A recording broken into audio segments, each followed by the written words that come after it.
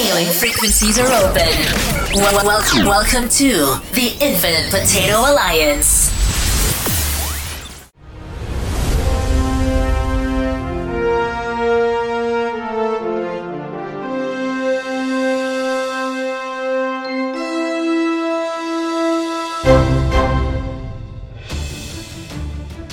Welcome to That Star Trek Podcast. Are you out of your mind? Watch and learn. This is gonna be awesome. This is your place for detailed analysis and speculation of all things Trek.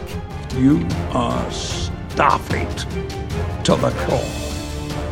I can smell it on you.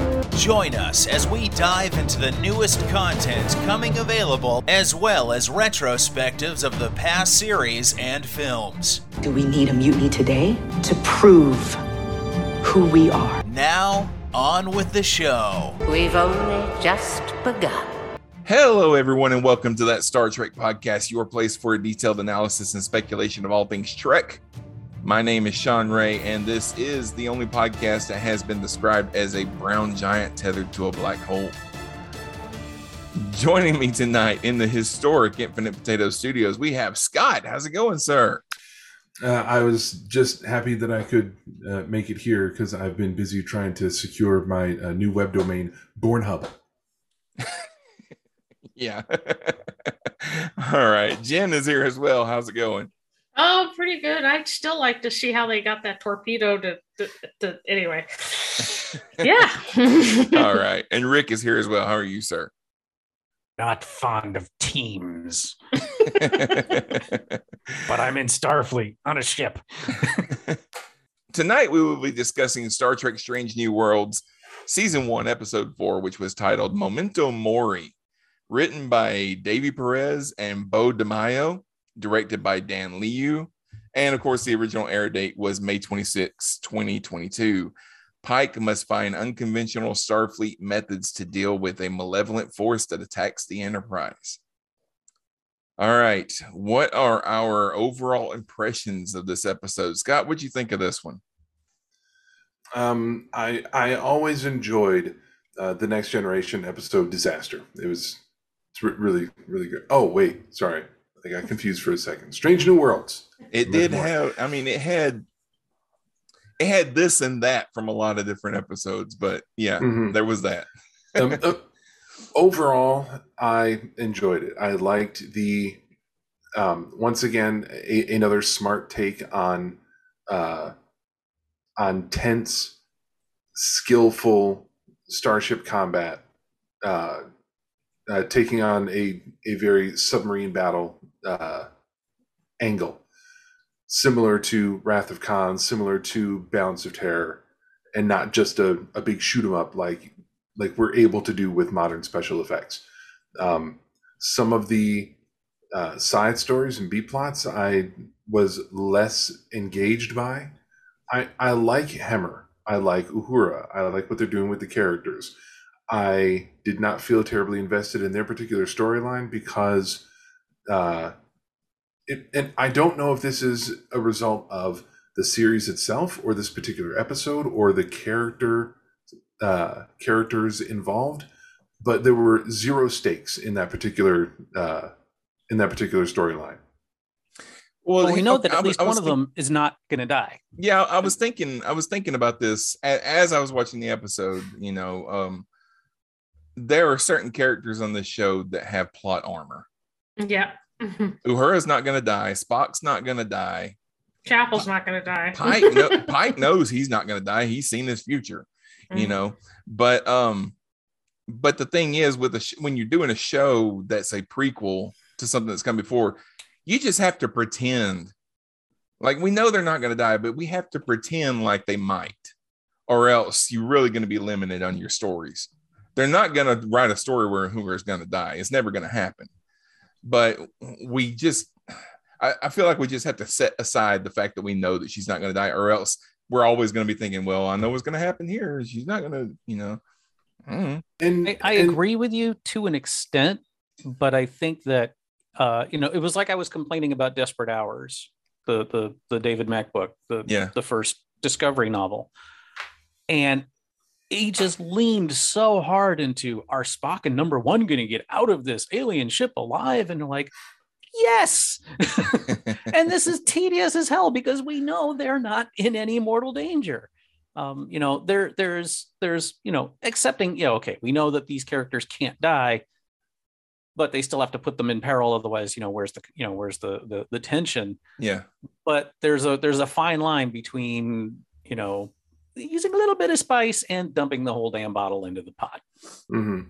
And it wasn't just the knowing that they're not, that at least one person, likely both, are not going to die. They're not. It's too early in the season to kill Hemmer. If he's going to be a one-season character, he's not going to go until the end. They're not going to put him in for 2 episodes and then be done. Yeah. So they're both going to make it out of there. But it's not just their survivability. It was once they got trapped in there, and there's a component of the ship that's overheating and that's causing trouble. From that moment, you know exactly what's going to happen throughout the rest of the episode. They're going to work on it. They're going to make some progress. Okay, we got it. Beep, beep. Nope, we don't got it. Now we're in even worse trouble. Work. Now we fixed it. It's Chekhov's gun, basically, and it. You know every beat of that particular subplot from when it starts until the end of the episode. It's, I think, perhaps one of the pitfalls of returning to the episodic format is there are some formula constructs that you cannot avoid. There will be plot lines, there will be sequences where you know exactly what's going to happen because there's only so many ways it can go, and we've seen all of them hundreds of times in our TV viewing life. There are certain aspects that are going to be difficult to keep interesting because we've seen all the different permutations. Now, taking that into account, I still enjoyed the episode for the most part. It once again cementing Pike in my top 3 favorite captains already, because Anson Mount is doing such an amazing job, and this is another example. So I'll give him MVP for the episode, which I'll probably do all season. Yeah. And I'll just cope with the fact that there were aspects of the episode that I didn't love, and that's going to happen in this particular structure that they're giving the series. Jim, what about you? What do you think? For the most part, I enjoyed it. Again, I when I was watching it, because I had to get my husband to catch up. He hadn't seen the last 2 episodes, so I went, here's my login, go watch it. So he caught up and he went, it's basically a submarine plot. I'm like, yep. Exactly what I thought. So yes. The only real major complaints I have are Leon being Leon, and I don't know, you guys may know more than I do. When did the Gorns start to have clicking sounds? That's new, I believe. Because I remember the hissing noise and all that, but they never had clicking sounds before. Well, we've never seen more than one Gorn in one place either. Well, yeah, some people are like, maybe it's for communication. Like that. It might and be how many Gorn animals talk to make each only other. one kind of noise? I mean, I bet it's not been. If they're trying to before. to kind of, I don't want to say retcon, because the Gorn have always struck me as like being walking alligators or something like that. But if they're trying to retcon it to make them more of a dinosaur type species, then the clicking makes sense, because in Jurassic Park, which, and as historically accurate as that might be, but there are dinosaurs that did the clicking and stuff like that. But yeah, but I mean, beyond that, and think of it this way: if an alien species was using humans as their boogeyman, and we were in one episode of their Slime Trek: The Next Generation or whatever, and then the next series used a bunch of bush people from Kenya, and suddenly their language has all kinds of different noises that we don't. Would you go, oh, come on now? I just found it weird that suddenly they went from hissing to clicking. Like, Okay. I don't think remember the Rick makes a episode good of Enterprise that they were on, so I don't. That remember. was Through a Mirror Darkly, part 2, or Okay. not through in a Mirror Darkly. And Part 2. that was Mirror Universe. Yeah, one Mirror Universe Gorn on its own on the Constitution class Defiant. Okay. So we've seen the Gorn is one of those incredibly recognizable aliens in Star Trek, which is surprising since as Rick said, we've only seen them twice. We saw them in Arena and TOS and in A Mirror Darkly in Enterprise. One Gorn per episode, and that's all we've seen of them ever. Unless you count Star Trek Online, in which case they look like the type of species that would make clicking sounds. It's just how it is. So it really boils down to, it feels like we know the Gorn so well because Arena is such an iconic episode of TOS, and we saw one on Enterprise, but we really know next to nothing about the Gorn, especially in canon. So they do have a lot of room to just make up whatever they want and flesh out the Gorn. It just feels like we know everything there is to know because they've been around for so long. Yeah, and I actually did like that they used Morse code to communicate with each other, or their version of Morse code to communicate. I was fine with that. Oh, with the lights, that was clever. Yeah, I like that. I like that. But beyond that, I mean, I liked the whole, like, they were just waiting it out in this dangerous environment and so forth and so on, and like a submarine battle for the most part. And Anson Mount I would agree, he was really good in this episode, but I also gotta say Chapel is becoming one of my absolute favorite characters. Her bedside manner, non-existent as it is amazing. Yeah.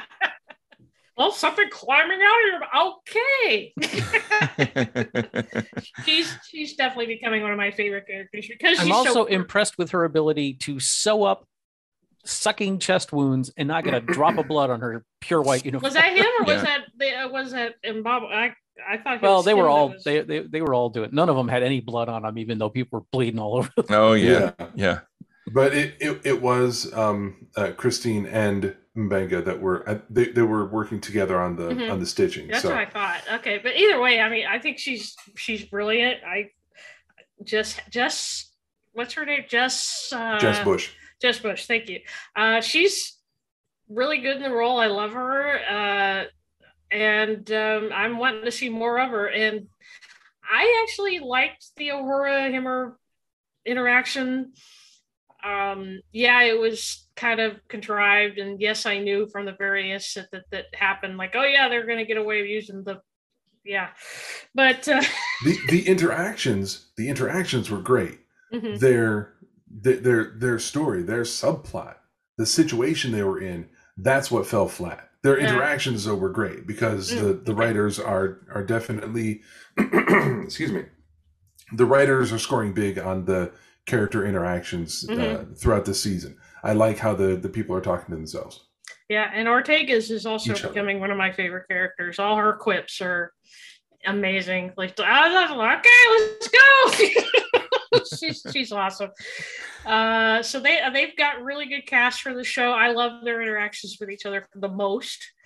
The only one that I really still complain about is Leon, because she's just like, I'm going to be stoic and I have PTSD and everybody's going to know about it. And yeah, she's the B'Elanna of the series. Yeah, pretty much. Yeah, I was like, okay, we get it. Well, I mean, in the situation of this episode, it was called for because, I mean, if you're she's a major plot point, but she was, and I agree. If you watch Sean, the Gorn kill your entire everybody on your ship, then when the Gorn come to visit, yes, it makes sense. Yeah, that makes sense. Unfortunately, she's been like this the entire season so far, which means it's tired by now. It's getting we're already over her attitude and personality, and now we get an episode where it fits and she has a reason to be that way, but everyone watching is like, yeah, she's acting the same as she does every episode. Why is this different? I'm not really is she any worse than first season Kira? I mean, I hopefully after this she'll mellow a bit. Well, even Ro hopefully. eventually warmed up to people. I mean, Ro was kind of the same way when she was first introduced. Ro Yeah, learned. but she was only in a handful of episodes. Yeah, she so was it only wasn't in quite as like, bad. what, Rick 8 has a very episodes good or point. something in like No, that- but in they that Kira pretty was much similar. Well, I mean, Kira's role was supposed to be Ro initially, but Yeah, but Yeah. Michelle Forbes didn't want to do it, so Yeah. we ended up with Kira. And it took them, a good 3/4 of a season to figure out, to have her doing something other than just knee jerk negating anything Cisco said. Yeah, it was more like a season and a half, but yeah, I'm with you. All right, Chris is here. How's it going, Chris? Going well. Can you guys hear me? My mic didn't sound like it was on. Yeah. Yep, yeah. I hear you. Yep, you're here Okay. now. Rick, Good. what did you think of the episode? Overall, I enjoyed it. I agree with a lot of what y'all said already. I enjoyed. I mean, the cargo bay with Shuttle Pod 1 or Enemy Mine, whatever the TNG one with Geordi and the Romulan. It's the two people that don't get along, put them in dire straits, and then they're going to be drinking buddies after it's over. I was cool with it up until I had a few technical issues with this show, with this particular episode. Some of them, even I'll admit, are nitpicky. A couple of them are like, okay, vent the hold. That's groovy. Explosive decompression, boom. But you don't have a goddamn hurricane constantly blowing everything out to the point where a deck plate rips out of the floor. It goes poof, and you're done. And then you're done. Yeah. Yeah. But I've been bitching about that in science fiction movies and TV shows for years. So Yeah. I know I'm never going to win that one. But overall, I loved it. I have found La'an to be annoying as well. And I really hope that this is the beginning of her mellowing. I like the actress. I think she does a fine job. I don't have a problem with her performance. One thing I keep hearing, and I don't understand, other than from the I get it the actors are similar, but a lot of people are like, I had to look this up and I found out that wasn't Kara G. I don't know if it's G or G, the woman who plays drummer in The Expanse. And I'm like, okay, they don't look anything alike. No, they don't. They're similar in build, and that's about it. Well, you thought Bashir was in Picard, but And I wasn't the only one. But the only performance thing I had an issue with was when at the very end, when they had the unnecessary, oh my God, they're not answering from the cargo bay. And then they went, we're here. And everybody went, oh, thank Christ. And that one dude at the other panel went, what the hell was that? Is that the best take you got out? He was excited. Just Pike his did take was sagged ridiculous. and Ortegas was like, yeah, by the way, I'm calling Ortegas Hudson from now on. Oh, okay. Nice. Fair enough. So yeah, the guy at whatever station he was at, who was super excited they got back on the comms, that was a bad take, but that entire sequence was more than saved by Pike's reaction. Yeah. He nailed it. Not only did he put across the emotion he was trying to put across, but to see a Starfleet captain that openly relieved and shaken at how close he came to losing crew members, and so being so relieved to realize that they were still alive. That's something that most captains, just for whatever reason, in the performances, the direction, whatever, wouldn't show. Mm-hmm.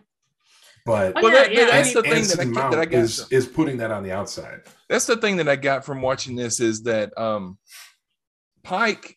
Okay, so Pike has seen his future. Mm-hmm. He knows what's going to happen to him in 10 years' time or whatever. And he kept saying, they kept saying, well, if we go any deeper into this brown giant, brown dwarf, that it's the Enterprise is going to fall apart. No, the Enterprise will hold. The Enterprise will hold. He knows he's going to survive, but the thing is, he doesn't know who else is going to survive. And that's been a thing of his ever since the original Cage. He didn't want to be captain anymore because he's tired of deciding who lives and who dies. Yeah, he's tired of being responsible for everyone else's life. And so he's at that point where I know I'm going to live. I know the ship is going to make it, but I don't know how many people I'm going to lose. So. Yeah, well, props to Anson Mount in particular. Every time that they were saying, "Oh yeah, this crew member died," his facial expressions just were subtle enough that you could see that he was upset about each crew member that didn't make it. Yeah, and it was beautiful. He is treating his crew like not treating them like children, like they're youngsters, but taking a custodial parental stance over his crew, like they're in his charge. He's doing that more than we see most captains do, and I like that humanizing aspect a lot. Yeah, I agree. Well, I love the talk between him and La'an, where she gives that speech, and how many people do we know that use the excuse, "I'm blunt, I tell it like it is," to be an asshole? And he just all right, fine, but you're also in a position of command and you've got to boost morale, so suck it up and stop being such a downer. He said it more polite than that, but yeah. Chris, what'd you think of the episode? I enjoyed this one much more than I enjoyed last week's episode. I think it was one of the stronger ones of Strange New World so far. I really loved the cat and mouse, Mutara Nebula aspect of it. And seeing the Gorn ships was pretty cool. I'm going to agree with, I guess, some of the criticism. I'm a little late to the party, but of La'an always looking like she swallowed a lemon or is just perpetually got a wedgie. And it's just like, can we please... to me, that's sort of a cheap trick with a character because it gives them nowhere to go but up. So now I have to watch her be less of a dick as the season goes on. Well, that's not the kind of arc I'm looking for. I love the fact that what you guys are talking about, where Pike shows the emotion of the, "Oh my God, that worked." But if you notice, he was facing the screen and he let that wash across his face. And then he turned around and it was all business. So we got to see it, but the crew didn't get to see it. Which I'm fine with. I'm selfish in that way. I don't need the crew to know how much he cares about them. They can go to hell. They'll figure it out themselves. I want to know how much he cares. Yeah. And I mean, I guess the biggest distinction between Mount's Pike and Jeffrey Hunter's Pike is that it's that whole dad vibe. He's the cool dad instead of just the captain. I frankly don't like that. Like, I like the fact that Pike was a little bit aloof. He always had sort of that stern look on his face. I mean, I think that's what a real military commander under a lot of pressure would be like with his crew. But they're just leaning into Anson Mount. That's his strength. I mean, he's just a big giant ball of charm and charisma. So let's just run with it. That's why everybody loved this reinterpretation of the character. So that's my Trek nitpick. I'm still really enjoying what he's bringing to it. There was one thing that happened that I enjoyed when Ortegas. I can't remember exactly what had happened, but they had to sit quiet. And Pike basically told everybody to just be quiet and be still. And Ortegas finally says, "I'm preparing for battle," And he turns around and he looks at La'an and is like, "Would you shut her the hell up?" Yeah, pretty much. It's like, I don't want to be the captain that has to tell everybody to shut up. That's your job. You tell them to shut up. that was when the Gorn ship was coming. It was the great alien kind of the trackers from Aliens. Where it was coming in, and we knew it was going to go right by. But Ortegas was freaking out. And that was great. We just shut her the Simulation over, man. Simulation over. John, do you like this episode? Yeah. John's here, by the way. Hi. I've been here for the last 45 minutes. I just didn't want to say anything. No, I liked it. I liked last week's episode better. That's probably my favorite one so far. But this one was good. I feel like it's almost, I don't know if you guys have already talked about this, but it's almost an impossible task to have a new Star Trek show that's set in old Star Trek times for don't take this the wrong way, people like you. Yeah, no, you're right. Who knows every episode inside and out. So anything that happens, you're going to see it coming. And it's not like I don't necessarily see things coming, but you can cite chapter and verse. Well, this is just like when Captain so-and-so did the so-and-so on the what. I'm like, okay, maybe, but like, what else are they going to do? Yeah. Like, you know, there's only so much terrain they have in a sci-fi show, especially when it's already set in the same universe. Like, yes, they're going to do the thing that other thing did, or it's going to seem kind of similar. Like, they can't help it. Like, it's, and I'm not saying that as a criticism. I'm just saying it's kind of an unfortunate set of circumstances for you guys. I feel like a lot of times and Chris, yes, you get an exemption. I know you just don't like it because you don't like it. It doesn't.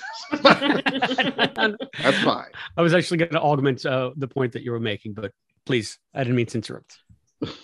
No, it's fine. But yeah, I mean, it's like, I feel kind of bad, and I think I was listening to either the last episode or the one before, Ghost of Illyria, I think, and everything that happened was like, yeah, it's just like, I'm like, well, I'm sorry that it's gonna sound more condescending than I mean, but I'm sorry that you can't enjoy it just on its own. Okay. And again, I'm not trying to sound like an ass, but like I really am, like, because that will be the worst situation for me. Like, you guys know I don't watch the trailers because I don't want to see ahead, but you kind of can't help but see ahead. So you have my sympathies. But part of it is the fact that even though it's a new show, it is a 45-minute, roughly an hour-long episode of a sci-fi action drama that's not exactly new. So trying to come up with original plots is hard enough. You're dealing with characters that we know are going to survive for decades beyond the stories that they're telling. That makes it even more difficult. And yes, meow. And we got some folks out here that are incredibly deeply familiar with the hundreds of hours that have already been spent in this universe. So nothing's going to surprise us. And what we want more than anything else is for Star Trek to really knock our socks off with something surprising. That's but also, I don't need surprises. I just need a well-told story. And for the most part, damn it, we got that.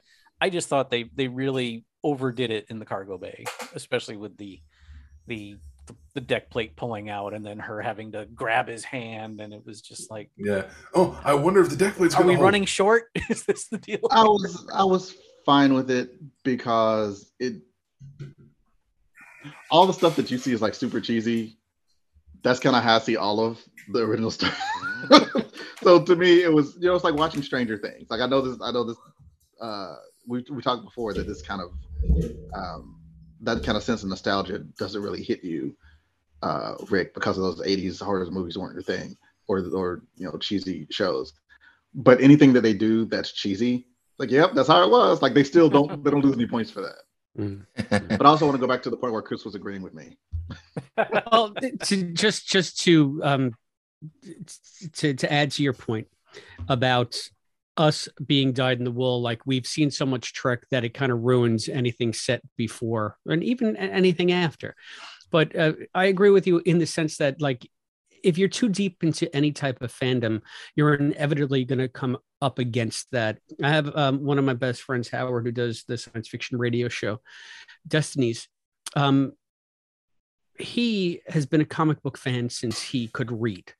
And he has like a really good memory of, like, it's got to be at this point, like 100,000 comic books that he's probably read over the last 40 years or 50 years.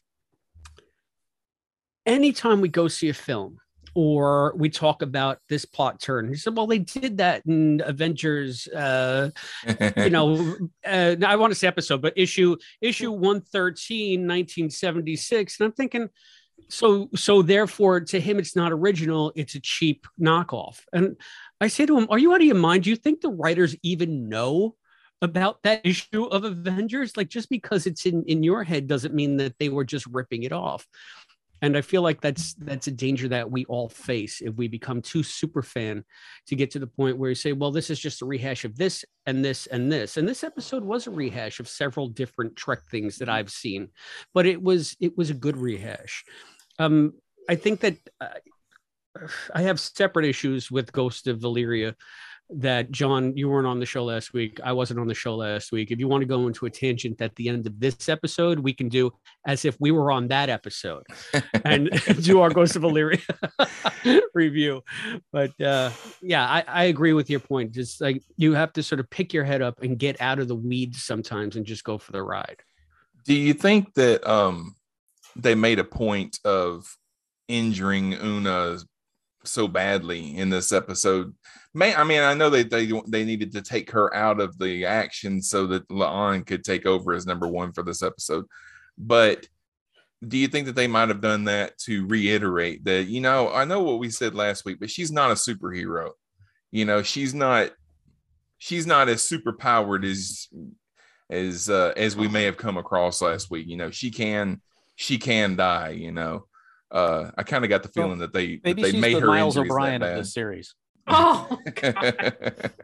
You mean her rank's going to change every series? Is what you're saying? No, she's just going to get her ass kicked every episode. Yeah. I didn't think about it, Sean, but I can totally see that. Actually, while you're on that tangent, what happened to Kirk? He's disappeared. To who? Sam Kirk. Oh, Sam Kirk. He was there. The joke is disappeared. done. The joke has run its course. But also, he's a xenobiologist. Like, what is he? What purpose? Yeah, he's in the this? science department looking at exactly looking at some cultures or something. Yeah, I know. I was like, he just like wasn't there. He's down there. He's down there researching the Gorn, and Pike's like, "You got anything?" He's like, "Nope." Okay, I'll check in another half hour. He's putting grease on his mustache. He was Can a I say cameo some good appearance. stuff about the visuals before I crap on some things later? Okay. Go ahead. I love this Enterprise. I know, Chris, you don't. I think this Enterprise is gorgeous, even when she's beat to shit at the end. I think it's still a beautiful ship. I like the changes. I like the little differences. I can totally buy the outboard design as a precursor to my Enterprise. Did you like that at least the torpedoes came out of where they're supposed to come out of? Indeed, I did. Right? I very much like that. I like, love that there's gum. Yeah.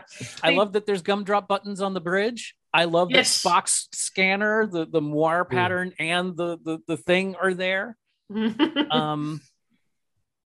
So yeah, and we're hearing a lot of TOS sound effects mixed in with a lot of the others. I don't understand why every time Pike walks onto the bridge, we hear the bosun's whistle. I haven't figured that one out yet.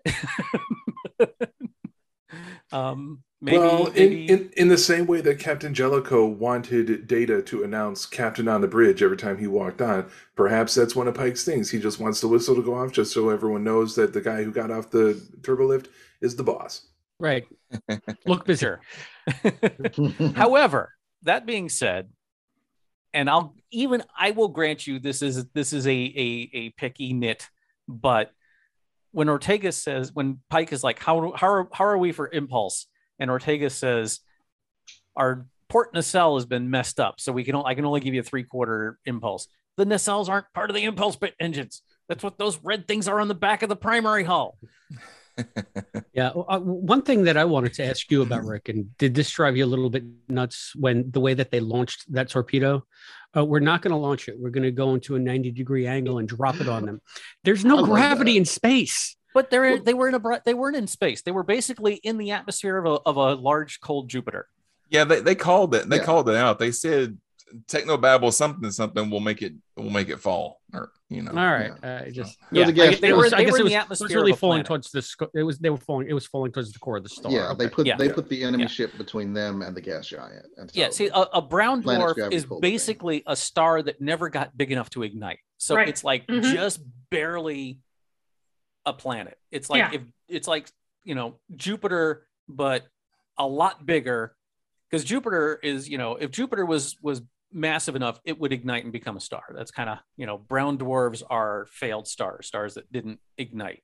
Yeah. And so it's a really freaking huge gas giant. And so there's a lot of gravity there. So I didn't have a problem with that. I had a problem with it hitting. And then the other thing, but the one bit of science that really bugged me. Well, while we're on that torpedo, I wanted to mention that I had a problem with them dropping the torpedo and showing the torpedo come out and then just went, yep, it hit. We destroyed that ship, and we saw there was an explosion. No, there was a little explosion. No, we didn't see. We didn't see anything. I could have sworn I saw it. Okay. No, that's the Mandela effect. We saw nothing. Okay. I'm with you on that. Like they could have. Which I know there's a budget for special effects and everything, but if you're going to say, "Oh, we're going to drop this torpedo to see if it happens," and then there's no payoff at all, except that they said, "Oh, it destroyed the ship." I liked how it was like, Captain, we've got a problem. Beam the away team up. They're here. Okay. Also surprising. Not that it doesn't work. It's just not what you expect. We always see them come back. That's just or something goes wrong and they can't. And the poor dog, they just left the dog. Yeah. I mean, that poor dog just got left behind. Forgot about the dog. Yeah, locked up in that building all by itself. But my biggest scientific gripe with this episode, and it wouldn't have bothered me except they went out of their way to say it, was Pike was like, Spock, explain gravitational redshift. And then that's not how black holes work. It has nothing to do with redshift. It has to do with relativity. It has to do with, I mean, what he described is right. If you watched something from the outside, from beyond the event horizon of a black hole, if you watch something falling into it, it would appear to go slower and slower and slower until from your perspective, it would stop. You would never see an object cross the event horizon of a black hole. Has nothing to do with redshift. It has to do with gravitational time distortion. It's relativity. Yeah. So I don't understand why they took the right concept but gave it a wrong name. I didn't get that. I've heard. I mean, and I took an astronomy class in college, and I remember talking about that, but I didn't remember it being called redshift. And I was just like, well, I'm not remembering it right. It's time dilation. It's why GPS satellites run a little bit faster than in space than they do on Earth. Surely Spock wouldn't lie to me, but yeah. What about the fact that Spock had a mind meld with La'an in a time that Spock says that he's never mind melded with a human before? In TOS, he said he had never mind melded with a human before. Did he? Yeah. You sure? Yes. Let's see. The first mind meld was in Dagger of the Mind, Dagger of the Mind. Yeah, with Dr. Lester. No, with Van Gelder. Simon Van Gelder. Yeah. Which came much later than this. Let's see. Culpa. Get your name straight. This is pre-TOS, so. Although he can't say it, why should I? This is the thing. Oh, okay. They've admitted this is happening right now. They've an example. They've admitted that they're kind of loose with some of the canon where they see fit. So. Yeah, I can't find it in my notes now, but yeah, in the original series, he actually specifically says, "I never mind melded with a human before," but here he is doing it now. I'd have to go back and check on that. I don't think it's a full-fledged mind meld. It wasn't a total my mind to your mind. It was a kind of a dusting. It was a scraping of the surface. Maybe. But conversely, I mean, sorry, Rick. They actually showed that the mind meld does go both ways because she started to see some of his shit. And I did like that she heard Michael's voice. She heard Michael Burnham's voice in that mind meld. That was pretty cool. Mm-hmm. I was just thinking maybe La'an isn't a human. Maybe she's just a walking Goran egg sack that's fooling everybody. I don't. Oh, are we going to have an aliens episode? Oh, God. Horrible. This is something that you guys might have discussed in a previous episode that I wasn't here for. Has there been any discussion about whether or not La'an is, in fact, an augment or not? Because I'm not entirely sure. She's a descendant. She's a descendant of Khan was an augment.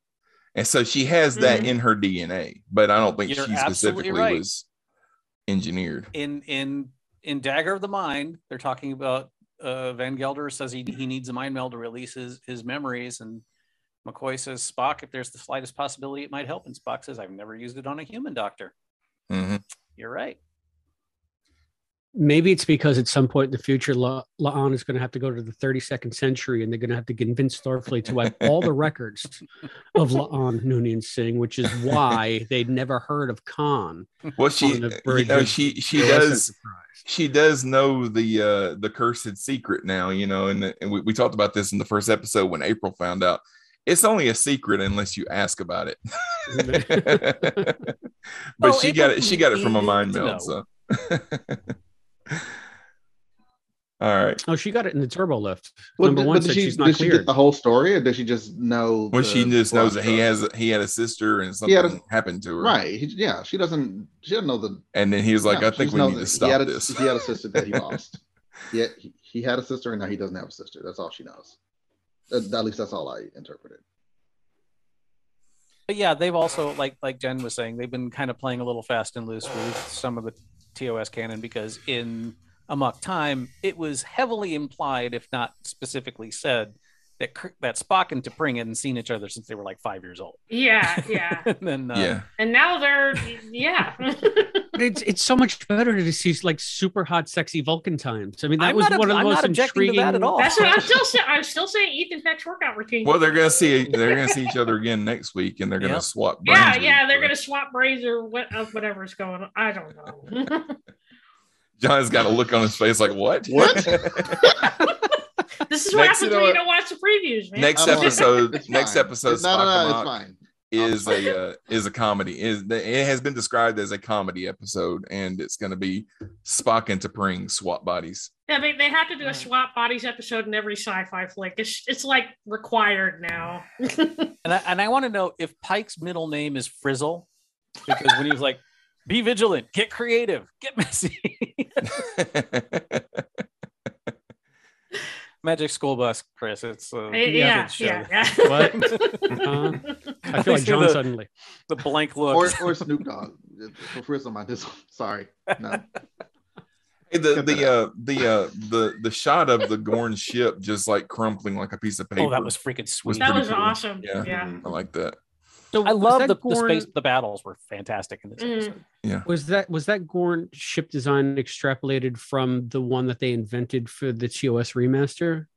Because if I recall, they had a very small image of a Gorn ship very off, on the screen where there was never an image before. It was one of the things that they added. I'll have to hang on. Let me check that. I don't know. Because I haven't watched all the remasters, so I'm gonna say yes. John would know. He's the authority. Moving on. Well, because there haven't been, correct if I'm wrong, there haven't been a ton of references to the Gorn, right? I mean, they show up. There shouldn't be any at all, technically, but actually, no, not at all. Not really. Okay. Well, I mean, in all of Star Trek. Did anybody think when they said when Pike Klingons when Pike said the word slingshot? Did anybody I was think? expecting to go through time. Yeah. Oh God! Yeah, I thought that there was going to be. They were going to find John William Christopher or whatever. No, we're going to go back in time to the beginning of the episode, and we're going to stop this before it ever starts, or something like that. Okay. But, okay. Well, let's head over to the observation lounge. I have a little bit of we have a segment. Yes, we do. we talked about this last week. Yes, we did. Do you remember what we talked about last week, dude? Yes, Rick. Yes. Okay, so during their mind meld, La'an learned that Spock had a sister, which confused her since Spock's personnel files made no mention of a sister. This references the fact that all the information of the USS Discovery and its crew and the events leading up to the battle near Zahia has been classified by Starfleet. The crew all wear specific round buttons that honor past starships. They all have some connection to, although it's kind of tough to see all of the pins. The co-writer of this episode in a recent interview, David Perez, said that Ortega's was wearing a pin for the Palenque, Palenque. He says, I remember that for sure. Yeah. I believe Chapel's was the Farragut. Somebody was wearing the Yorktown, and somebody was wearing the Congo. I think Spock might have been wearing the Congo because he isn't allowed to acknowledge that he lost his sister on Discovery. But Pike was wearing the Discovery pin because he was briefly in command of that ship. So he could. But does anybody know about the Discovery? Is the existence of the Discovery? Yeah, they know that they have to, because just that all hands were lost. All hands were lost in that battle. Yeah. Okay. The big battle at I'm the so end, the ship was confused destroyed. Everybody was lost. And and the existence of the spore drive is not widely known. It's classified technology, and what exactly happened to it, that is what is kept under wraps. But its existence is not the secret. Mm-hmm. Yeah, because they got the other Crossfield class ships too, right? So yeah. Well, when Discovery got to Starfleet Command in the 32nd century, they were like, our records show you disappear. You were destroyed 1,000 years ago. Yeah, and they're like, well, about that. We're back. But see that make this is a whole other show. Anyway, no, go ahead. What you got? Well, it's the 32nd century. Classified material becomes declassified after a while, unless they had some really massive records losses on the Federation because of the way it fractured. At that point, Admiral, whatever his name is, skinny dude, should know that the Discovery actually is going to be coming to them, because things do become declassified after. Well, they didn't. Nobody knew for sure that it actually worked until they got there.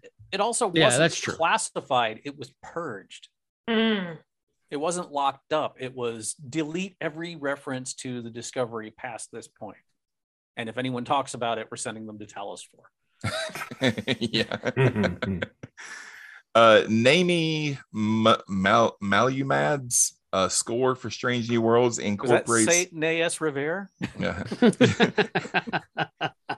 I'm terrible at pronouncing people's names, but anyway, it incorporates a lot of TOS flavor, including drums and musical cues reminiscent of Arena, the first episode with the Gorn. Spock converts navigation tech on the Enterprise to locate the Gorn ships. The sound effect is pretty much spot on the same as in the original series, specifically in Balance of Terror, meaning that Spock's modification in this episode may become standard procedure later on. Or he just remembered it and did it again. Yeah.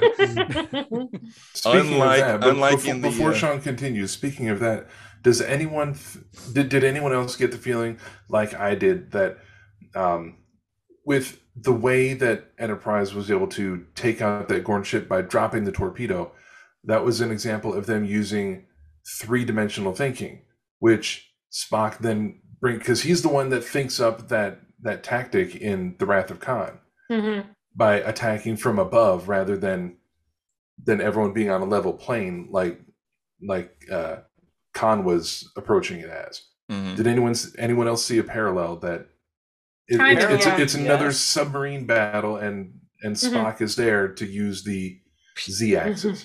I did not, but you're right. Wasn't there an episode go of... ahead. Okay. I'm sorry. Go ahead. I'm sorry. Oh, we keep doing this. Okay. Wasn't there an episode of Voyager that she did that with 3 torpedoes where she turned it and they dropped? I'm trying to think. Was it Voyager that happened? There was another Star Trek episode where they dropped the torpedoes instead of shooting them. Well, if anybody's going to waste torpedoes, it's going to be Janeway because she's got an endless supply of them. Boom. Got him. They just grow I'm back pretty sure it anyway. was Voyager. I'm pretty sure it was Voyager. Torpedoes and shuttles, they just had an endless supply. Even in the Delta Quadrant, apparently it just, it's okay. By the way, I wish my house was as big as La'an's quarters. Just saying. You say that everybody's quarters are massive on this ship. Except for the cadets that get the lower decks, Get a little bunk in the wall. And still, even that room that Uhura was having to share with a couple other guys, the room was still huge, even though their bed was just a bunk in the wall or whatever. They had this huge area the living area was huge. Yeah. By the way, if anyone hears about those flags becoming available, I want one. Which the flags they had on the coffins at the end of the. The funeral flags. Okay, those are sweet. Morbid, but sweet. Okay. No, they're they're the Starfleet flag. No different from draping the American flag over military caskets now. Yeah, the flags would be good. I'm definitely one of those guys that wants a high end, not some cheap replica, but a high end reproduction of the away team jackets from Ghost of Illyria. Yes, we drooled. We discussed that last week. Over those Rick, last yeah, Rick wants one. Unfortunately, I have children, so those jackets are fantastic. They are very that's nice. the sort of thing where I wish that Anovos was still like a reliable. Were they ever? I wish that Anovos was good, and that they could actually make and deliver on what they say they're going to give you. And see, my cousin that sends cosplay, and she's been on the show before, Christina. She could probably make that, but even with the discount that I would get from being family, the amount of time that she would have to put into replicating that thing, it would still be way beyond my price range. So are you telling me I can get an NX-01 jumper somehow? I'm not volunteering her for anything. because unlike Rick, I don't have kids. You just have radios. You know, I've got to give all of the new Trek props for their costume work. It's just amazing. They are just really knocking it out of the park. I don't know who the costume designer is for Strange New Worlds, but did you see the I'm just calling it the lower decks, the after show where they showed they did a close up of I want to say it was maybe 2 or 3 weeks ago, where they showed the designs of the different uniforms and like the little inlay pattern for each different division. There's the repeated symbol. The deltas are all everywhere. Yeah. No, it's not the delta. Not just the deltas. It's not the delta. It's like the mission symbol patch inside the insignia. It's the symbol. So the command star. Yes, I did see that. Yes, I did. Now that you the command star, the operation spiral, and the sciences. Circles, yeah. Oh, that's cool. Really cool. Yeah, because repeating the delta, that's what they did on the because in the Kelvin JJ movies they had the gold deltas in the outfits. It was really cool. The Ready Room was the name of the show. Yeah. And they also had pictures of it because I was eating up all of the pre stuff, and they I think it was either Mission Chicago or one of them where they put the Strange New Worlds costumes on display as an exhibit. And that was one thing that they highlighted on that. I said, oh, that's really cool. And as someone who thinks that New Trek is completely over-designed to the point of being distracting, I think they strike a good balance of being evocative of TOS enough where I feel like it's an original series uniform, but it's just flashy enough to be so cool on my freaking TV. Yeah. You know? So. All right. I was sad to see really the like old the uniforms bridge, go. but it is busy as hell. Yeah. Everything is busy. We'll talk about as hell. busy. I do have to agree with Chris in that there's so much going on all the time that I feel like it makes me feel even older. Because now I feel like too much is too much. Stuff because there's too much happening, or am I missing stuff because I'm like 30 years older than I was when I first started watching Trek and I could see everything that was happening in TNG? No, I don't know. I don't believe that for a second. I think that you're used to seeing something with a simpler aesthetic on a really, really sharp picture. I have just done my first comprehensive TOS rewatch on like HD, and I have to pause all the time because I'm marveling at the level of detail that I'm able to see with those 60s props. And I'm fascinated with everything in the backgrounds at the point where I have to rewind to remember to listen to the dialogue. So I think that you were in a sweet spot where you could sort of do both. It wasn't so busy, but that you couldn't focus on it, but you could also watch the show. Now it's just like everything they do is just that. This is what Rick, you saw me shaking my head about not liking the new Enterprise. I love the outside of it until Strange New Worlds. There's so much Aztecing on the whole that it's like a blotchy mess. It's like they gave the Enterprise acne. I don't understand what their fascination with so much freaking texture. I like the texture. I don't know. I get where you're coming from. I didn't like it originally in the TMP refit. It drove me a little crazy, and also trying to build a model. There was like no way in hell I was going to try to paint all those little panels and stuff. People do, and they do a great job with them. But over the past 3 decades, I've gotten used to it, and I really like it. It looks more like what a real spaceship would look like. That you, based on our current technology, I don't remember who it was that said it. It might have been Doug Trimble or whatever, but I was listening. They were saying like the Enterprise had that smooth hull, and they said, who knows? They might have grown that hull organically somehow. With the Actually, it was addressed. During the TMP, and everybody was like, why? And they said that our Enterprise, the TOS Enterprise, had they called it a thermo coat over the ship, but then they eventually decided to dispense with it. It was a hand wavy explanation, but that's why she was blue, although she was gray. And it was gray. It just came out as blue in the blue screen. Yeah. And then it was purple for a minute. All right. Well, that's going to do it for us for this week. Make sure you check out our Patreon at patreon.com/infinitepotato. We've got some movie commentaries on there that you might enjoy. We just released, as a matter of fact, today, I released our commentary of The Last Man on Earth. Yeah, we almost talked about that film, too. Yeah, we almost talked about it. Yes. Yeah, we kind of got off subject watching it. But quite a bit, yes. You can watch it. You can watch it with us. Yeah, at one point, I think we were talking about Jurassic Park while the movie was going. It's not the most riveting movie, we'll say that. But you can watch it with us, and it's available on our website if you're a patron. And you can be a patron for as little as $3 a month, or you can go up to $10 a month and get little perks here and there as you go. So in the meantime, if you want to contact this show and let us know what you thought about this week's episode, come check out the website at infinitepotato.com and click on the link for that Star Trek podcast. You'll find our Facebook group, our Twitter page, our email, and more.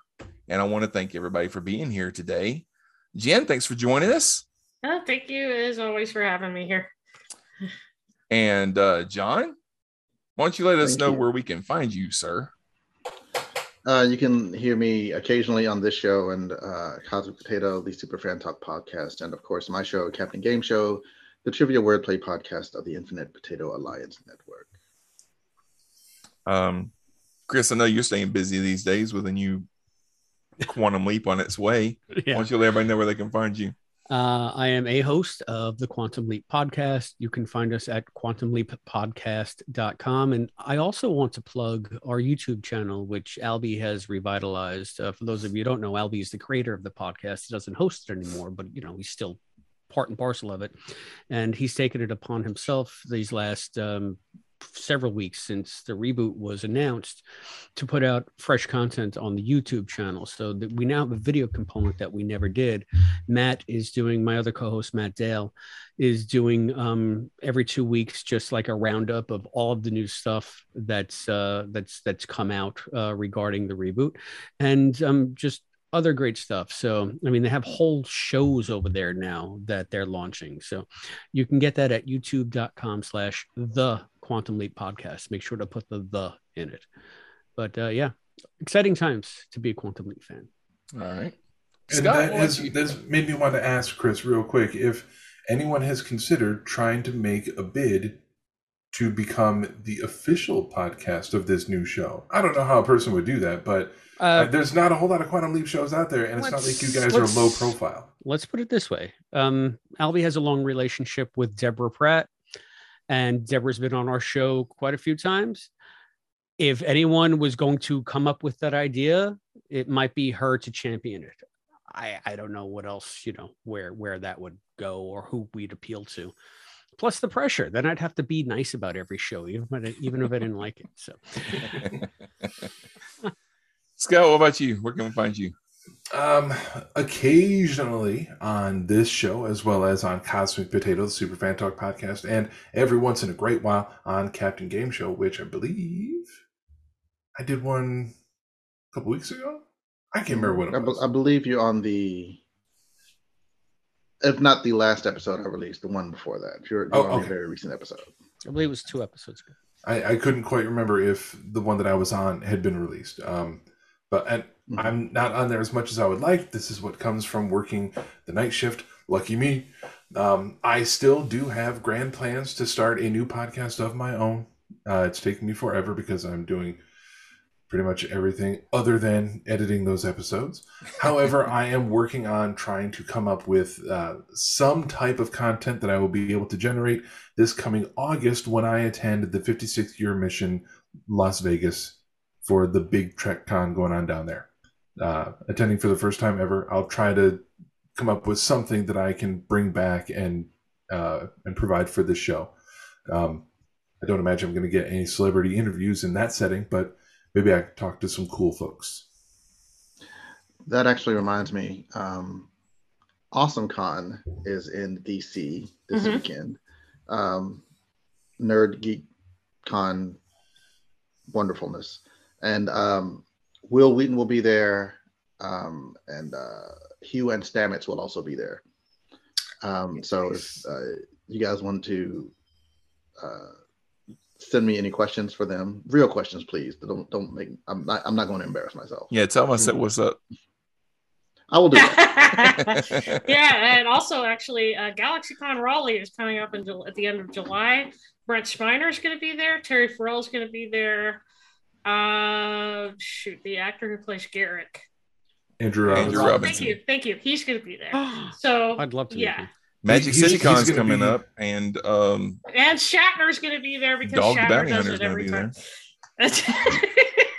there. Andrew Robinson is going to be in Vegas. I'm hoping I get a chance to see him. I might have to arrange to get his autograph. I got the top tier admissions package for the Vegas convention.